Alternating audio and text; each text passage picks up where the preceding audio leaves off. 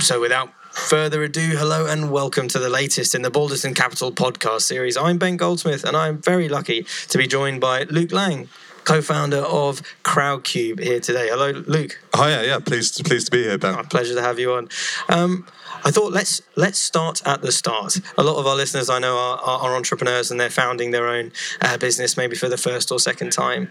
And often they're trying to do something that's already out there and do it better. Like they can build a solution for retail and fashion that's even better, or they can build an automotive sales company that's even better. But when you guys were starting Crowdcube, it's not that you were building a better equity crowdfunding platform, because that was quite a new idea. So how did the idea come about? How did you decide to take what I imagine to be quite a risk in setting up almost this new thing? How did it all come about? So I guess that all entrepreneurs that are listening to this, whether you're a first-time entrepreneur or you're a seasoned entrepreneur, will be acutely aware and empathise with the challenges and problems with raising finance, particularly for earlier stage businesses. The seed finance round is incredibly difficult, and that situation was amplified by the economic crash, the banking crisis in 2000. You raising around that time? Well, we launched in 2011, but Darren and I were both thinking about Crowdcube back as far as 2007, so right in amongst the economic downturn, and that kind of amplified the problem. That made the situation even more acute and difficult for entrepreneurs. So raising finance became challenging. We felt as well that angel investing was fundamentally inefficient and a broken way of raising finance, and we wanted to change that. We wanted to be able to give entrepreneurs a new route to finance, new way of unlocking additional capital, but also to give ordinary everyday people the opportunity to back and support businesses that they really believed in. We firmly believed in the notion of democratizing investment, making it more accessible, making it affordable, and by doing that, it meant digitizing the process, putting it online, and also removing the barriers to entry of being an angel. So allowing people to invest from as little as £10. Happily people invest a lot more than that. Not just rich folk. Yeah, not just, we were incredibly frustrated that angel investing was for well-connected and wealthy individuals, and we felt that elitism was fundamentally wrong, and we wanted to change that. And the stats are there. I mean, James Wise, a partner at Balderton that I know you guys work closely with, has written a few pieces in the past, and so have you, that the stats are there to support it. The diversity of investors on Crowdcube is far more spread across the board in terms of gender, in terms of where they are in the country, is another point, not just maybe clustered around London and South East, but spread across the UK a lot more than traditional investors. Yeah, absolutely. I mean, we break down all sorts of barriers, whether they're gender barriers, pre-Crowdcube, angel investors. The UK Business Angel Association was stated as saying around 3% of British angels were female. I think that was probably quite a ballsy estimate. On Crowdcube, it's 25%. There's a much younger demographic. The average age on Crowdcube of an investor is kind of late 30s. And like you say, there's a much broader and greater depth and diversity among the crowd. I think let's not remember, these people are wealthy individuals and they're well educated, but they're not necessarily your typical angel investor that's 55, grey hair, exited a business, is kicking around looking for a non-exec position. These are much younger. They're professional individuals. They're typically earning 70,000 plus. They're working in the city of London. They've got their profession is normally in finance or business in some capacity, so they've got an appreciation and understanding of business, and they're very attracted to the notion of investing in the British companies and the next big thing. So let's rewind a little bit, because we know what you've achieved. You've got that diversity of investors. Also, needs not be stated the awesome companies that have raised on Crowdcube, which we'll get onto in a minute. But how did the idea come about right at the nucleus when you and Darren are sitting around having a beer and thinking, should we do this thing? Was it watching the almost reward-based crowdfunding platforms in the US have lots of success and traction? Or no, so the idea, so Darren came up with the idea completely independently of kind of the notion of crowdfunding. So, his idea, having experienced firsthand and been at the mercy of angel investors and felt that the balance of power was shifted too far in their favour, and then kind of at the 11th hour threatening to walk away, or the valuation needs to drop by 30%. Having gone through that firsthand, felt that needed to change. And also, likewise, Darren, myself, we're entrepreneurial people. We would have loved the opportunity to back and invest in British businesses, but it was just shut off. It was elitist. So we wanted to change that as well. And when we started researching into it, then we started stumbling across the likes of Kiva, which is a loan-based platform for third world entrepreneurs and projects that was having great success at the time, continues to have good success. And obviously, IndieGoGo and Kickstarter were really starting to get going, and 2010, 2011 was when you started to have really big raises on there. You remember the Pebble Watch and things like that. And that was all reward-based, wasn't it? That was all reward-based, yeah. So that gave us the courage in our convictions that the principles behind what we were trying to do were sound, and we wanted to take it to the next level. We wanted to have the next generation of crowdfunding platforms where you're not just getting an early download or a T-shirt in return for your donation, which is effectively what it is, but you're actually getting a real stake and a real ownership of the company, and you'll benefit from the longer term upside of the business going on and being a great success. Was it difficult in the early stages to get companies to list on Crowdcube? Yes. And I ask that because now there is, you filter them. You have to do a kind of a due diligence process. I understand. Yeah. So the tables turn there, but in the early days it was tricky. It was very difficult. The notion that you would an entrepreneur would put their business plan online for all of their competitors to see, anyone else to download and have a look at. We've always from day one insisted upon your businesses having financial projections, so you're having to lay all of that out there. Not disclose your IP, but talk about your proposition and what makes you unique. So that was a challenge, certainly. And equally, the notion that people are going to invest in businesses that they've potentially never heard of before and might not necessarily get the chance to meet the entrepreneur in person and invest through a platform like Crowdcube. Was there both challenges. A eureka moment where you worked out the magic formula to get companies to list on Crowdcube, or was it just after time? I don't think there's ever a eureka moment. It's a process of constant iteration and refining the model and what works and what doesn't work, and just keep evolving what we do and making sure that our knowledge is imparted onto the next generation of entrepreneurs that are coming through, that gives them a better chance of success. Back in the early days, we were funding roughly 10 or 15% of the businesses that listed on the site. This year so far, that success rate is more like 60-65%. So we've got a lot better. Entrepreneurs themselves are a lot more educated and well prepared, and it's delivering greater levels of success. But I'd also say our vetting process, we turn down 90% of the businesses that apply to us.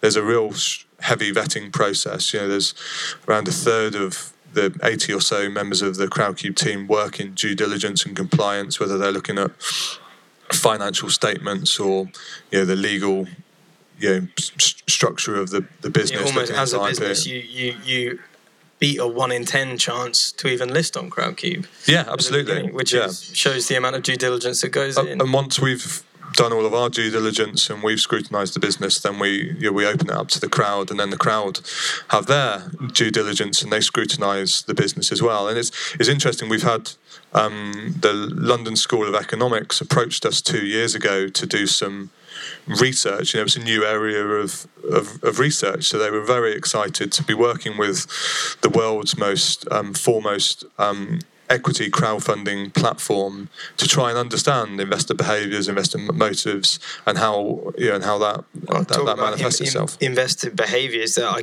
can understand that completely. That you are almost unleashing a new set of data to people like the LSE, but also a trend I'm talking about before that we've seen more recently is VCs. Not topping up, but almost starting rounds on Crowdcube. So a company lists on Crowdcube and already has 50% or such of their financing done by a VC. Didn't see that at the beginning. That's a relatively new trend, I would imagine. Yeah, I guess it's a trend that was trailblazed by Balderton and Crowdcube when Balderton invested in us 3.8 million, and then we raised a further 1.2 million from the crowd as well. So that precedent was kind of set by Balderton and Crowdcube. And it's like to be trendsetting. Yeah, absolutely, and it's a trend that's been followed by countless other businesses, and it's. Certainly in 2015, there were 20 businesses that raised over £1 million. 5 businesses raised between £3 and £4 million. This is proper Series A, Series B in some cases, funding rounds, and many of them are led by venture capital firms. They've either been backed in the past, or the crowd is investing alongside the venture capital firm during this round. Mondo was a great example of that. Funded. Got to talk about Mondo. What was it? 96 seconds. 96. They raised £1 million. Wow. And the investment amount was capped at 1,000, so the maximum you could invest was 1,000. So we were taking around about £10,000 per second into Mondo. And that's the world record, right? It has to be. That's a world record, yeah, absolutely, yeah. And I think that shows the appetite. I think it shows the level and the quality of businesses that are coming through and are using crowdfunding as a way of raising finance. And I think. Just Park raising with Index Ventures, investing in them back in about 12 months ago now, and that was followed by a stream of businesses, whether it was Adzuna with Doug Munro's ex Zoopla and Gumtree. You've got Sugru, which is phenomenal DIY moldable glue. That's they raised $3.5 million. You've got PaveGen, so it's kind of floor tiles that generate electricity through kinetic energy. So some really exciting, fun businesses, but serious businesses that are backed by serious VCs and great entrepreneurs that have been there, done it, and exited businesses in the past. And I suppose the benefit to the crowd is that if they see that a VC's already gone in on 50% of the round or something, they get some reassurance that someone's kicked the tyres, etc. Absolutely, yeah. Professional. They get to benefit from the due diligence that the venture capital firms are doing, and those businesses will have a partner on the board and will be guiding and nurturing that business with ongoing success. So it's kind of a win-win in that situation. It's a win-win for the VCs as well. So I suppose if it raises money real quick from Crowdcube, you know that there's a market who are very dedicated to that business. I think it's often missed that when we set out with Crowdcube, we were looking to disrupt and democratise angel investing. And what's actually happened in the last 12 to 18 months is we've actually democratised VC investment and not only allowed, if you look at Mondo or Just Park as 2 examples, even the most well-connected of angels would not have got into one of those rounds. They're closed rounds on VCs, so we're actually giving angels the opportunity to back Series A and Series B rounds. And it's interesting that if we look at the amount of money that's invested through our site, around 55 to 60% of it comes from high net worth or sophisticated investors, and that's your typical definition of an angel. So there's always this misperception of the crowd that it's lots of people putting in £10, but it's not. It's absolutely not that. These are highly sophisticated, educated people. Let's talk about that misconception, because it comes up. Those who hold the misconception seem to be in the minority when you look at the media, etc. But once or twice a year, there'll be a piece that basically shares the theory once again that equity crowdfunding, isn't it just taking people's money who aren't educated enough to put to invest in companies, and the companies are just taking their money and running. Yeah. I mean, your chance to respond. Well, I think that's absolutely not the case. I think people fully understand the risk. To invest on Crowdcube, you've got to complete a risk assessment that makes sure that you understand the high risk, long term nature of the risk. And that is part of the process, right? Yeah, absolutely. I've done some Crowdcubing in my time, and you are left under no illusions that you shouldn't be silly with your absolutely money. We make no bones about it. We're fully transparent with those risks, and we absolutely should be. It's interesting. I was talking about the LSE research. This is empirical research that they've done. They've looked at our platform over the last 2 years. They've interviewed our investors. They've crunched our data on 150,000 investors, and their findings were really interesting. That they looked at how people were investing, their behaviours, their motives, and found that people were investing in a rational, stable, and predictable manner. There isn't this herd effect, this mentality of people just blindly following other investment. That doesn't exist. These people are investing in a smart and sophisticated manner, and that's contrary to a lot of people's perceptions and beliefs. And I always find it incredibly frustrating and insulting to the crowd, actually. The crowd is people like you and I. It's like Tim Bunting. Other partners are investors through our platform. Some real smart, savvy people. Of course, there are people that are on there that are investing £10 for very, very different reasons. Because they know and they love a particular brand and they want to show that level of support. No illusions as to. But they absolutely understand the risks. James Wise, as I mentioned before, the partner works really closely with you guys. You wouldn't stop people buying houses because they're not clever enough to buy houses. But the same with any kind of financial product. Absolutely. So why on earth should it be different for Crowdcube? And I think what we're doing as a company is trying to educate, continuously educate people. Even the smartest people, even the likes of James Wise. You have to cut that bit out so he doesn't hear that. Continually educating themselves on investment and investment strategies. So that's something that we're certainly looking to do more of in terms of showcasing. Even last night you hosted an evening here, right? Yeah, absolutely. All about bringing your investment community all together, introducing to the entrepreneurs and to your teams. That's absolutely a big education piece. Yeah, absolutely. You do that once every couple of months? Yeah, once a month or every 2 months or so. Yeah. And so, it seems to be going pretty well at the moment. Mondo doing great stuff, loads of other companies raising too. What's next for Crowdcube? Because one thing that fascinated me the last time you raised money was the involvement of Numis, a big investment bank. And was that because you're going to focus on doing even later stage rounds in the future? Yeah, so I think if the future for us is building on the success that we've had last year. We raised money for 167 businesses in 2015. Collectively they raised around 80 to 90 million pounds between them. There was 120 million invested through our platform in 2015. Our investor numbers grew dramatically and it stands at 270 odd thousand at the moment. So And as we spoke about earlier, we saw a real trend towards much larger deal sizes, the multi-million-pound deals. So that's certainly on our agenda, is to move into, continue to build our reputation as a source of finance for Series A rounds. I think we've got a really good reputation of working with all of the quality venture capital firms here in the UK, and we want to continue to do that and give our investors the best deal flow that they possibly can have, and some great investment opportunities and great businesses. We're very pleased to be working with you guys. Absolutely, yeah. But like you say, kind of the Numis connection, that was a strategic investment. They're a strategic long-term partner of ours now, and we certainly see Crowdcube as satisfying and solving that funding continuum right from seed investment, real early stage financing, right the way through to IPOs. Do that, right?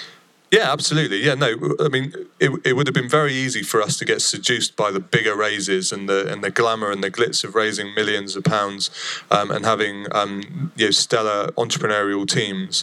As a business, when we were enjoying all of that success last year, our reaction to that was to redouble our focus as well on the seed stage businesses. That's part of the reason why Crowdcube was set up, or is the reason why Crowdcube was founded, and we didn't want to deviate too far from that, and we still firmly believe and want to help those businesses raise that. Still ambitious to grow as well. Yeah, absolutely, but we want to do it at all ends of the market, whether you're startup businesses raising seed finance, or you're ultimately your Lloyd's TSB doing an IPO, maybe.